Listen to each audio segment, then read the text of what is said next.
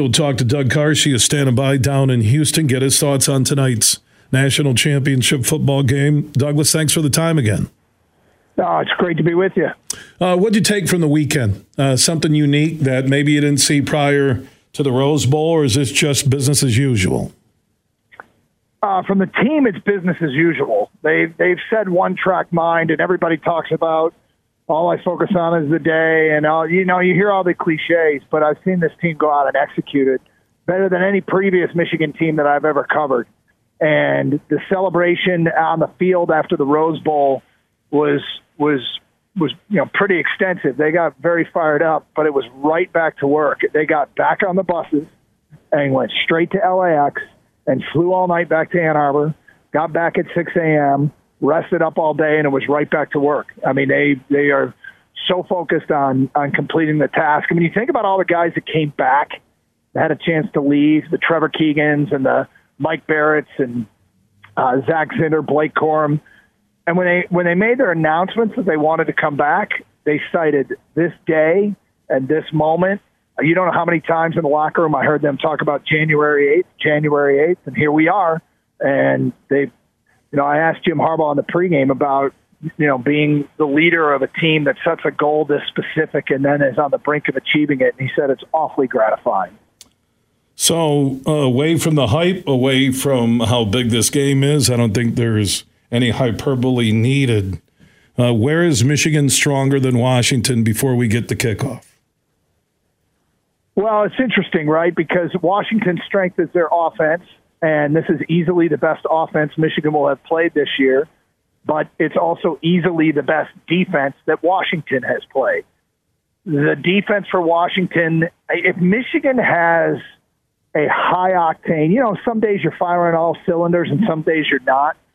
If Michigan's offense is playing at a level it's capable of, if they go out and they have one of those days where the run game is on, JJ's on, the pass game's on, I don't know. I think that's the formula, right? And I mean, it's the easiest and probably most simplistic of analysis. If you play well, you win. But it was kind of true in the Rose Bowl, and they didn't play well offensively, but they played they played well enough offensively. I need to correct that. And when they needed to, they played well. Defensively, they were off the charts. The two stats that stand out to me is that Alabama threw for fewer yards against Michigan's defense than Iowa did. Wow. And Alabama's yards after catch, ESPN reported that their yards after catch in the Rose Bowl was 0. They didn't accumulate a yard after catch.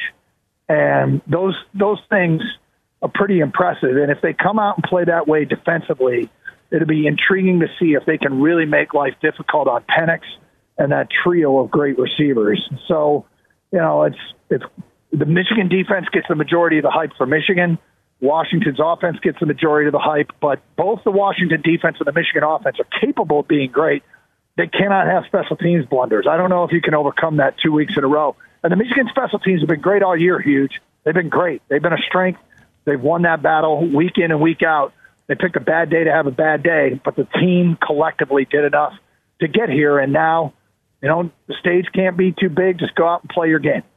Hey, keep using the word the team. And I know it's a team, the team's a team. We've heard that, and some will say that's just coach speak. But this is a very unique group of football players and coaches on and off the field. And considering what they've been through, their bond is even stronger than before. I've talked about it a lot, but the fact that Donovan Edwards keeps getting asked the same questions about not having the same statistical season. And Donovan's great quote is, and I'm sure you use this all the time, I ain't tripping. And he's very happy that at one point he called out a member of the media and said, what do you mean I'm not having a great season? We're undefeated.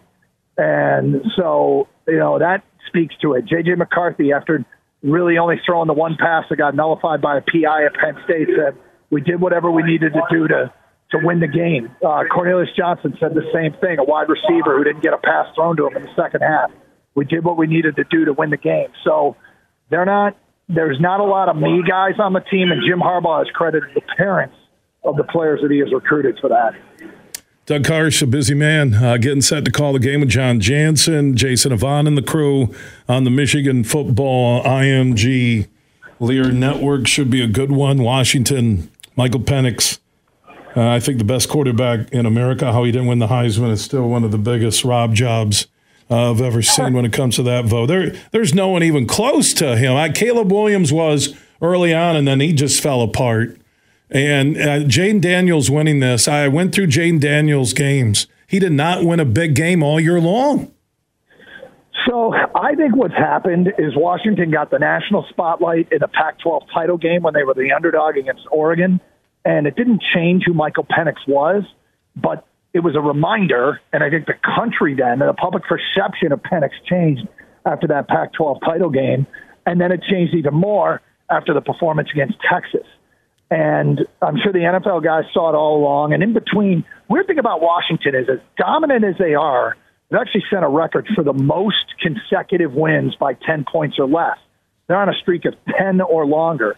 So in this stretch, they've played some games that were probably closer than they should have been.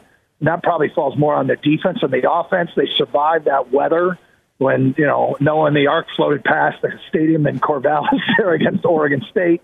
But the bottom line here is they found a way week in and week out. And Penix is spectacular, man. He can throw the ball off his back foot and put it through a keyhole from 35 yards away. And, Michigan hasn't seen a quarterback like this, so that's the huge challenge ahead. And the one thing I did notice that, and a lot of this happens towards the end of games, fourth quarter, they have a great starting 22, but they don't have a lot of rotation depth, so that's something to watch tonight. On the Washington side, Michigan looking for another national championship. Doug Karsch will be leading the call on the Michigan Football Radio Network. My man, thank you so much. Yeah, your last point is a very valid one, and Jesse Minter, Michigan's defensive coordinator, has spoken to that you can rotate so much that guys are playing fewer snaps, and they're fresher at the end of games and fresher at the end of the season. So you're exactly right about that. Hey, thanks, Huge.